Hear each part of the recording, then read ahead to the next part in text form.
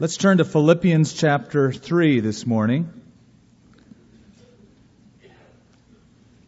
No, you didn't miss anything if you were away for a week. We haven't started this book. But we want to look at a couple verses in it this morning. Philippians chapter 3. So flip to Philippians.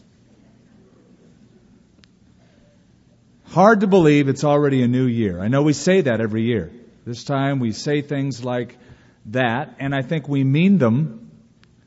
But still, it's just hard to believe that time goes as fast as it does. It takes our Earth 365 and a third days to make its journey around the sun. We call that unit a year. You'll have 70 of them if you're average. 70, 72 of them. Some of you will beat the average. You'll have more. Some of you will have less. We give a special significance to the beginning of that unit. We call it the new year. It's a time where, in a sense, it's a fresh start. Whatever the past brought, there's some new hope that we can have a brand new, fresh start. We're traveling, just like the earth is traveling around the sun. In our journey, we can stop, look back, and then look ahead. Time does march very quickly. How many more years we'll have? Impossible to say. Somebody did sort of a mark of ingenuity by taking the lifespan, the average lifespan, and putting it into a 24-hour period. So that if you were to ask, what time is it in my life in a 24-hour period, this is how it translates. If you're 15 years old, the time is 10:25 a.m. If you're 20 years old, it's 11:23 a.m. If you're 30, it's 1:51 p.m. If you're 40, it's 4:08 p.m. If you're 50 years of age, the time in your life is 6:25 p.m. If you're 60, it's 8:42. If you're 70, it's 11 o'clock p.m. It puts eternity into perspective. Now, I've been thinking about my life and about this year and about the future. It's good to do that every so often. It's certainly good to do it at this time of the year. This is the time we typically do that. And I've got to say, it's been a wonderful life, not to quote an old movie or a cliche, but it really has been a wonderful life. I think of the words of Paul, God has done exceedingly abundantly above all that I could ask or think. I have seen growth. I've seen growth around me. I've had the satisfaction of watching development of my family, my marriage, my son, my staff, all of which are better than they have ever been before. It's been satisfying in that regard. I've seen personal growth in my own life. I am amazed that I have grown into this position of leadership. And it's especially amazing to those who know me very well that I'm in this position of leadership. I can't imagine doing anything else in my life, with my life. At the same time, it's overwhelming at times. It's grown so much. That's on one hand. On the other hand, I've realized how much further I have to grow. I've realized how much I don't know about God. I don't know about God's Word. I don't know about God's ways and God's plan. I'm ignorant and in the dark regarding so much of that. And I want to grow more. I've learned some things, maybe not many, but a few. I've learned that pleasing God is the most important pursuit of anyone's life. If I were to sum it up, if we could hang one thing over our life as a motto, pleasing God would be it. It's also the most satisfying way to live.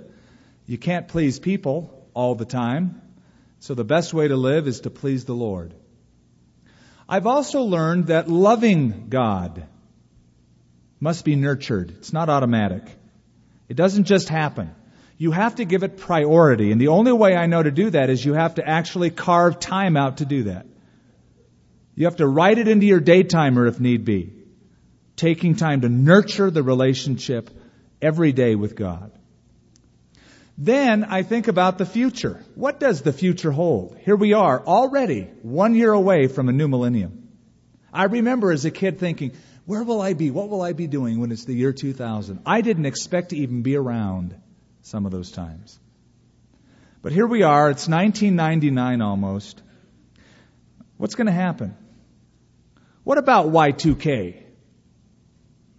What about the White House crisis? What about the international crisis? I should say, take your pick. There's something going on somewhere at any given moment. The future, in that respect, is uncertain. But whatever the new year holds, I know that Jesus Christ will walk me through it and be on the other end. That I am confident of.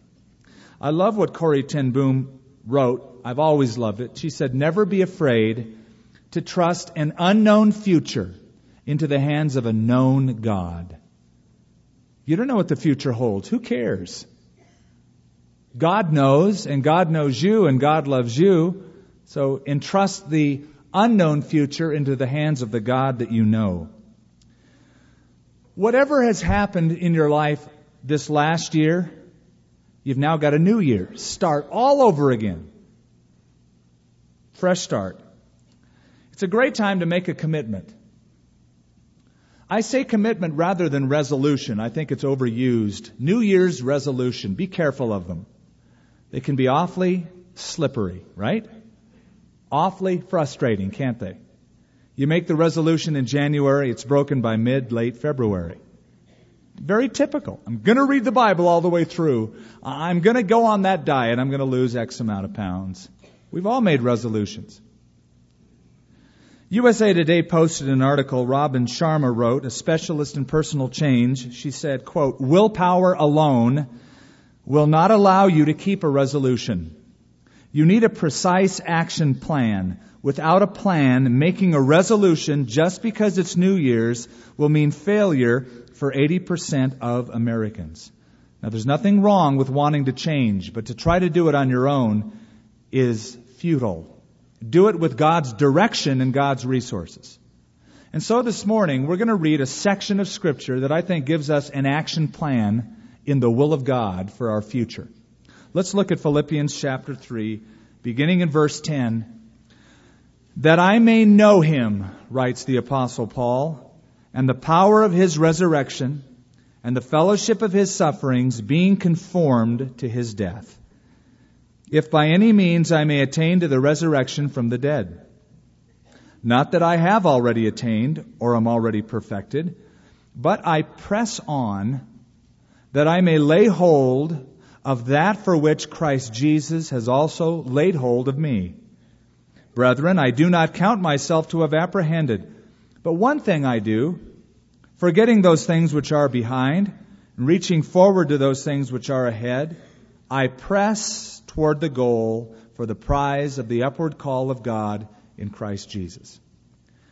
There are at least four essential truths as an action plan to face the new year with.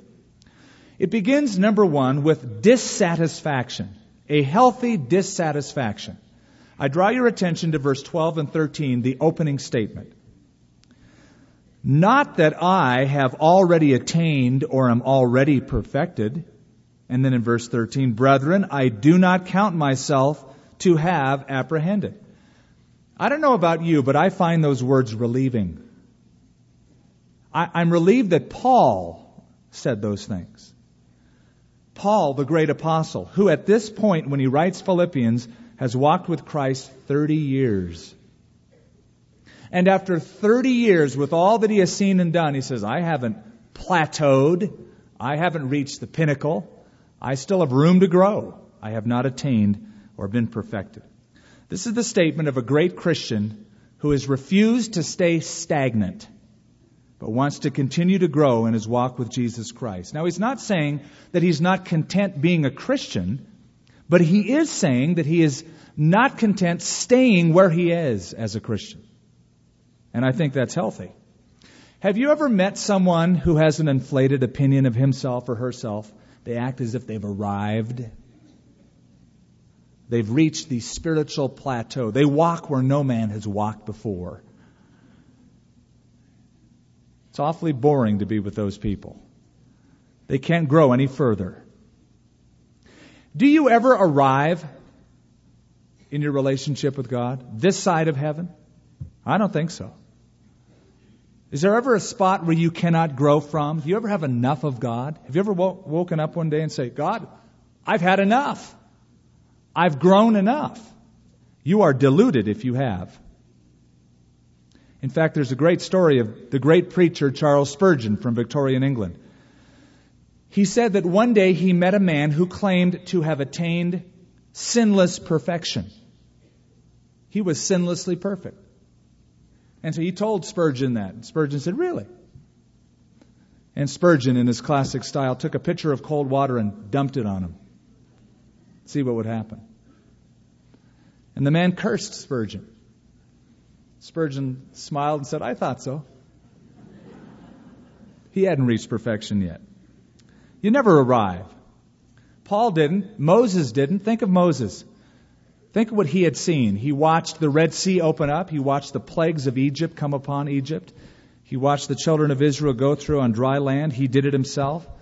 A cloud and a pillar directed his steps in the wilderness. And yet, having seen all of that, he could write books. He could have gone on Christian television, if it was around back then, and said, I really have it wired.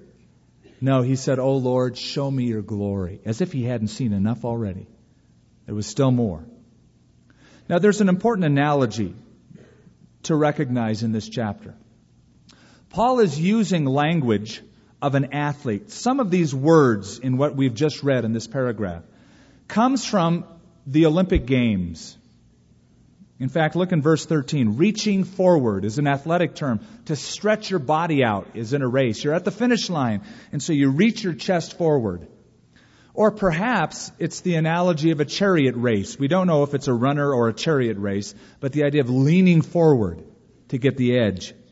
One of Paul's favorite analogies, you've already noticed if you've read the Bible with any frequency, is that of an athlete. He places the Christian on the starting line. The gun goes off. That's when you get born again. And then you pace yourself and you run. And you make it all the way through this marathon, this long-term race to the other end. We can never be content just because, hey, I'm in the race, man. Or, look at my cool Nike shoes and my outfit. Looks good. It's a fashion statement, right? No, we can never just be content being in it. We got to run and pursue to win. 1 Corinthians 9, Paul says this, do you not know that those who run in a race all run, but one receives the prize? Run in such a way that you may obtain it. And then the end of life, Paul sees as the end of a race. He writes to Timothy in 2 Timothy toward the end of his own life, and he says, I have fought the good fight. I have finished the race. I have kept the faith. Paul was always running, always moving, always having a healthy dissatisfaction, never self-satisfied. Now, sometimes Christians can become self-satisfied in their own Christian life. They think they've hit the plateau. The reason usually is because we're busy looking around at others who are running. And usually it's human nature. We find those who aren't running as well as we are. Makes us feel good about ourselves. Well, look, I'm ahead of that guy. And so we start to stroll because after all, we think we're a little bit ahead when we're making the wrong comparison to begin with. Think how easy this would be for the Apostle Paul to do. Who was ahead of him in the race? Who, as his contemporary living with him, was beating him? No one. Look back at verse 4 of this chapter. This is his resume. His pedigree is given. Verse 4. Though I also might have confidence in the flesh, if anyone else thinks he may have confidence in the flesh, I more so. Circumcised the 8th day of the stock of Israel, of the tribe of Benjamin, a Hebrew of the Hebrews. Concerning the law, I was a Pharisee. Concerning zeal, I persecuted the church. Concerning the righteousness which is in the law, I was blameless. That's his background. That's his pedigree before he comes to Christ. What's happened then? Well, he had a vision on the road to Damascus. He saw healings at his hand. He wrote more than half the New Testament. He had a vision of heaven. If anyone could say, I have arrived, it was Paul the Apostle. But rather he says, after 30 years, I haven't attained. I'm not perfect. Dr. M.R. DeHaan writes this: self-satisfaction is the death of progress. Dissatisfaction with past accomplishments is the mother of invention. The most boring people I ever meet are the ones who take up my time telling me what they have done. I would say amen, when they ought to do more. And so a healthy Christian is never satisfied with his present spiritual state. Rather, it's onward and upward. There's a sign along a road at the end of an airport runway that reads, keep moving. If you stop, you're in danger, and you are a danger to those who are flying. Keep moving. Keep going higher. As you look back over your life this last year, or the year before, and hopefully at the end of this next year, you should be able to see some kind of progress. Not perfection. Progress. A little further along in my growth, in my walk. Maybe a little higher up. Great story about one of the pioneers of aviation named Handley Page. He was in his plane one day flying, and he heard a gnawing sound. One of the cables was being moved, and it sounded like something was gnawing it. He figured a rat was in the cockpit. And he knew that this could be curtains, to have something gnaw through the cable of a crucial control cable of the aircraft. But he remembered that rodents can't stand altitude. So he pulled back on the stick, gave it more fuel, and rose higher and higher and higher, until finally the gnawing stopped. He landed. Sure enough, there was a dead rat in the cockpit. Higher with the Lord. Onward, upward. There's always rats, right? Always things that are trying to kill the progress that God has made in your life.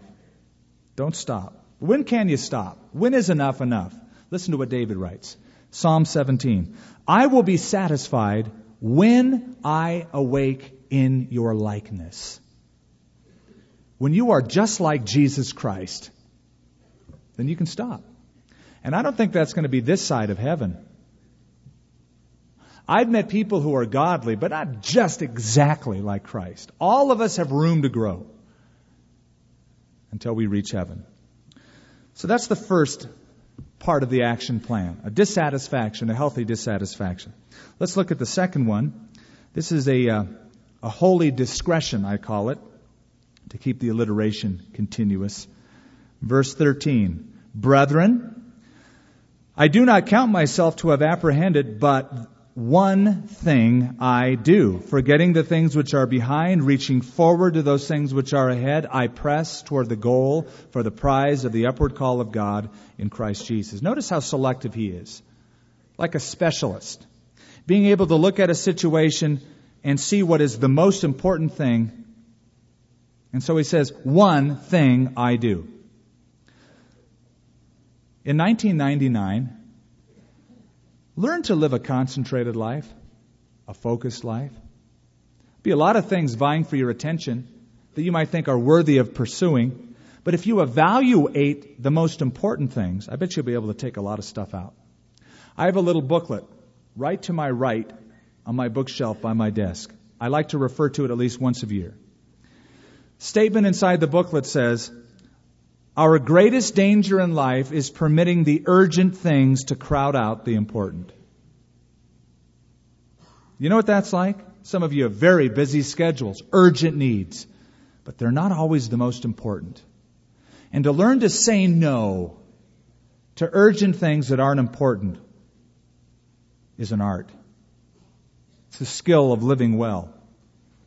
It's sort of like in many sports, you're told to keep your eye on the ball, not the club, not the bat.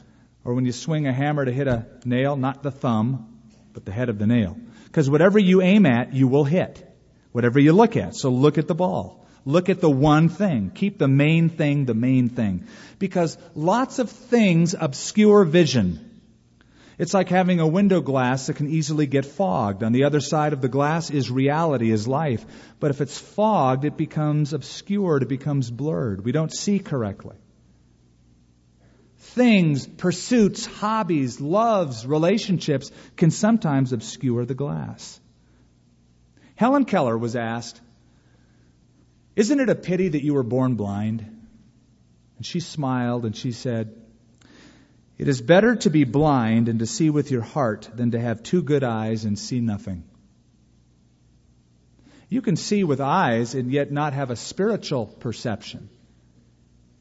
Now, I just did a little study this week as I looked at this to find out the phrase, one thing. How many times does it occur? Where does it occur? It occurs here in Philippians 3, one thing I do. But it occurs a few other places in the Gospels. You remember the time Jesus is invited over to Mary and Martha and Lazarus' house for dinner, and Mary's just sitting around. Some would call her lazy. Type A personality would. She's sitting down, hanging out, listening to Jesus talk, loving it. Martha, Miss Type A, running around making the perfect meal for Jesus. Setting just perfect. And Martha eventually gets angry because Mary's just sitting around being a bum, listening to the words of Jesus. And she complains to Jesus, "Tell my sister to get up and help." This is what Jesus says. "You are worried and troubled about many things, but one thing is needed. And Mary has chosen the better part, and it won't be taken away from her." The one thing in that situation was worship over and above service. "Oh, but I want to serve God." You ought to, but you ought to worship and love Him first. Service will come out of that. Then in the Gospels, there's the rich young ruler who comes to Jesus and says, "What must I do that I may inherit eternal life?" Jesus said, "You know what the commandments are. Don't kill, don't steal, etc." And he said arrogantly, "All of these I have kept since I was a kid." Really? Maybe we should add, "Thou shalt not lie" in that. That's part of the commandment too. But he said, "All these I have kept from my youth." Jesus' reply was telling. He said, "One thing you lack. Sell everything you have, give it to the poor, and then follow me, and you'll have treasure in heaven." For that young ruler, the one thing that was most important was undistracted commitment. He was distracted by his things in life. Then there's that beautiful Psalm of David. His prayer is this: "One thing I have desired of the Lord, and that will I seek, that I may dwell in the house of the Lord all the days of my life." The one thing there was fellowship with God. So, if we learn something this year, let's learn to keep the main thing the main thing. Have you noticed how few athletes are proficient at more than one sport? I mean, some of them are. They're just great. But, okay, when you think Tiger Woods, do you think basketball? You think golf? That's the one sport he's given himself to. And so in medicine, much of it is not general practice, but specialized medicine. Being good at one thing. Let's go on and look at verse 13. There's something else to face the future with, and that is direction. A hastened direction. He says in verse 13, "Brethren, I do not count myself to have apprehended, but one thing I do, forgetting those things which are behind, reaching forward to those things which are ahead." I know it sounds obvious, but you can't make progress looking back. Forget what's behind. Which direction are you going? That way. Well, then forget about what's happened in the past. Forgetting those things which are behind. In the Greek language, it's in the present tense. Keep on forgetting those things which are behind. And once again, this is an athletic term. This was a phrase, a descriptive phrase used of an athlete on the track. Once he's gotten ahead of an opponent or several opponents, he was told by his coach to completely forget his opponents. Forget they exist. Because if you remember they're right behind you, you're going to start measuring steps. How far behind are they? How far ahead am I? And if you start looking back, you'll either slow down or you'll stop. You might hit a wall. Have you ever tried to drive forward looking backwards? Let's apply it. Whatever happened to you this year is over. You can't fix it. All the king's horses and all the king's men cannot put your past back together again. It's water under the bridge. Some of the unhappiest people I have ever met are people who live their life looking back over their shoulder. They're going ahead, but they're looking that way the whole time. Oh, if only I would have. Oh, I could have. Oh, I should have. Well, you could have, but it's over. You didn't. But you got a future ahead of you. Whenever you look back, you'll find two things. Some good, some bad, but two things. Past successes, past failures.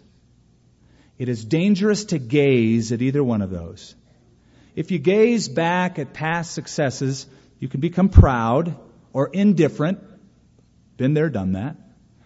If you gaze back at past failures, do you ever have any other emotion other than shame? No, it's unprofitable.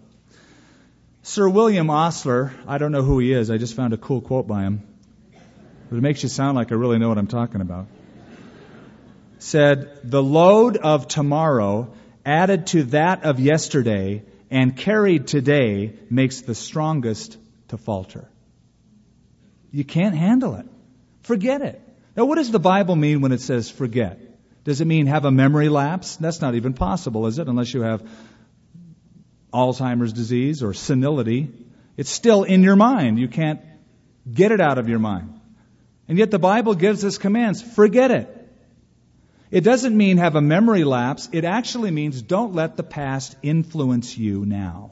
Example, God said, "And their sins and their iniquities I will remember no more." Does that mean God actually has a memory lapse? No, it means that He doesn't let that influence the relationship that He wants to have with you now.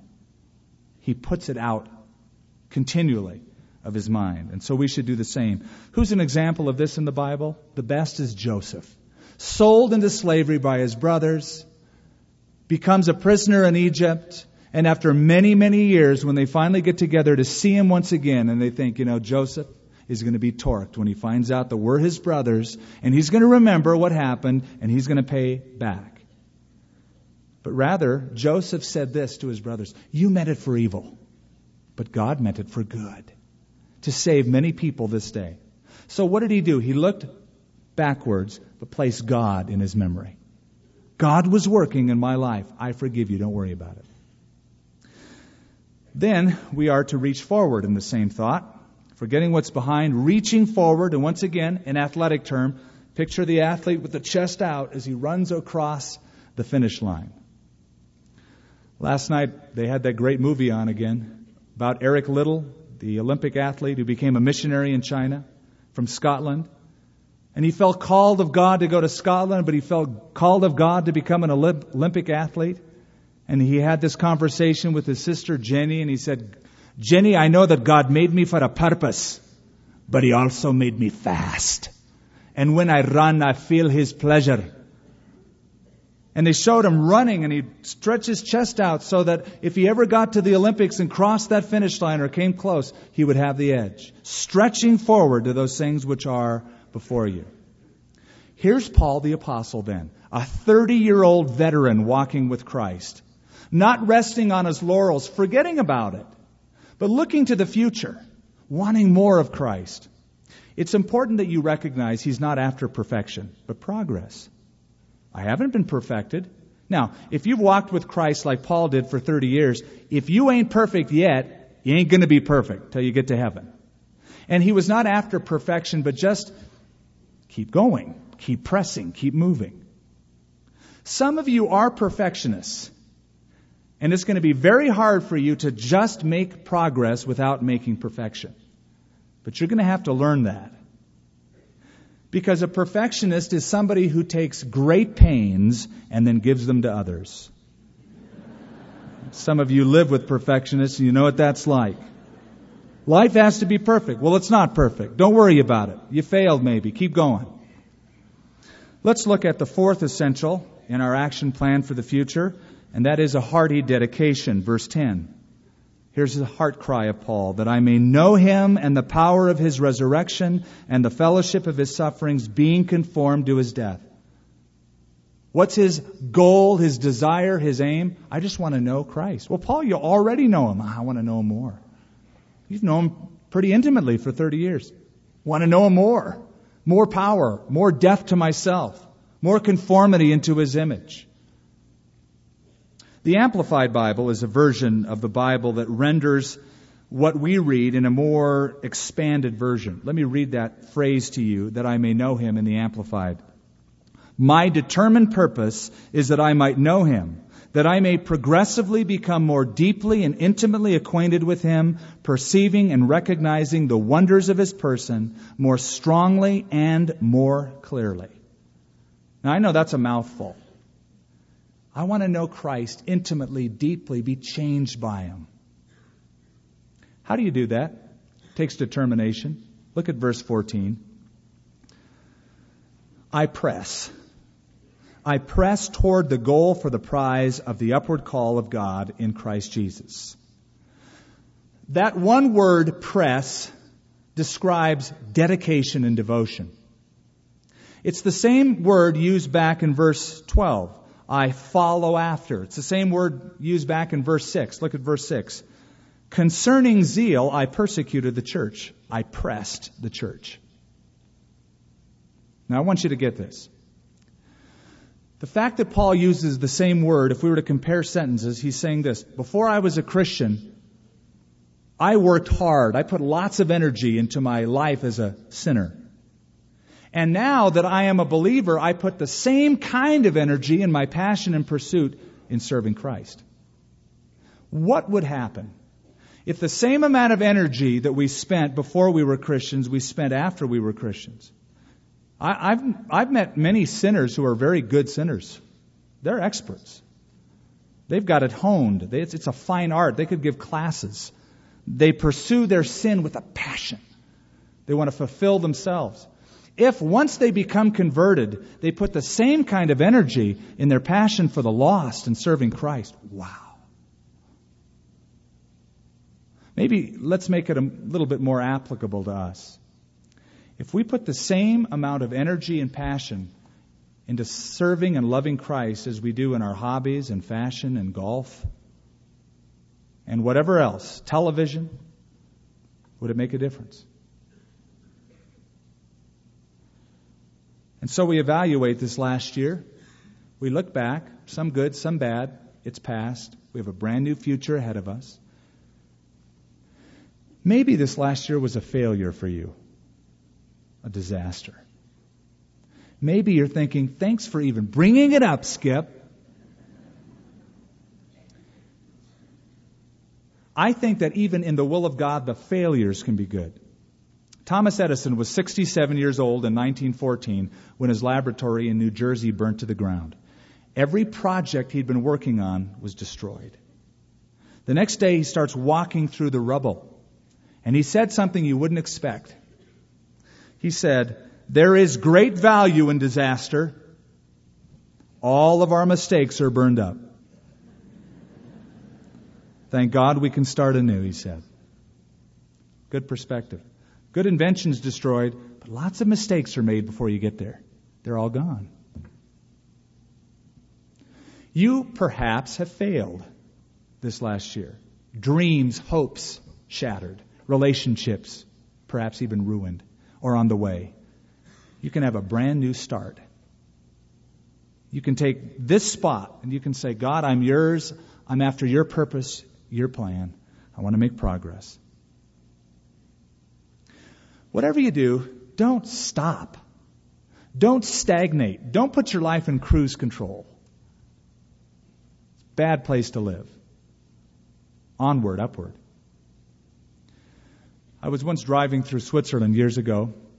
I was looking at all the little mountain peaks, large mountain peaks. They look like little ones when you're far away. And I was just looking at them thinking, how many people have climbed that one? Or did they make it to the top of that one? I wonder if anybody died trying to reach the top of that one. In Switzerland, there is a church cemetery at the base of one of those peaks. In the cemetery, it is said there is a mountain climber who died trying to reach the ascent, never made it. There's a gravestone over where he's buried, has his name, date of birth, date that he died, and one simple epitaph. He died climbing. Instead of, he didn't make it, He died climbing. He tried. He kept going. I would pray that that would be said of us this year. Not he died, but he was climbing. But you know what? Let's get a dose of reality. We have a church of about 10,000 people that attend. Somebody's not going to make it to the end of the year. Those are the odds. In the next few months, someone will die. I want it said whenever I go, he died climbing. He kept going. Let's pray. Lord, I pray that these words would be true of us, that we would be reaching forward, pressing for the prize. We have a very limited amount of time in this thing we call life. Even if we live to the average or we beat the odds and live longer, still in the scope of things, a very, very short time. And there are many things vying for our pursuit.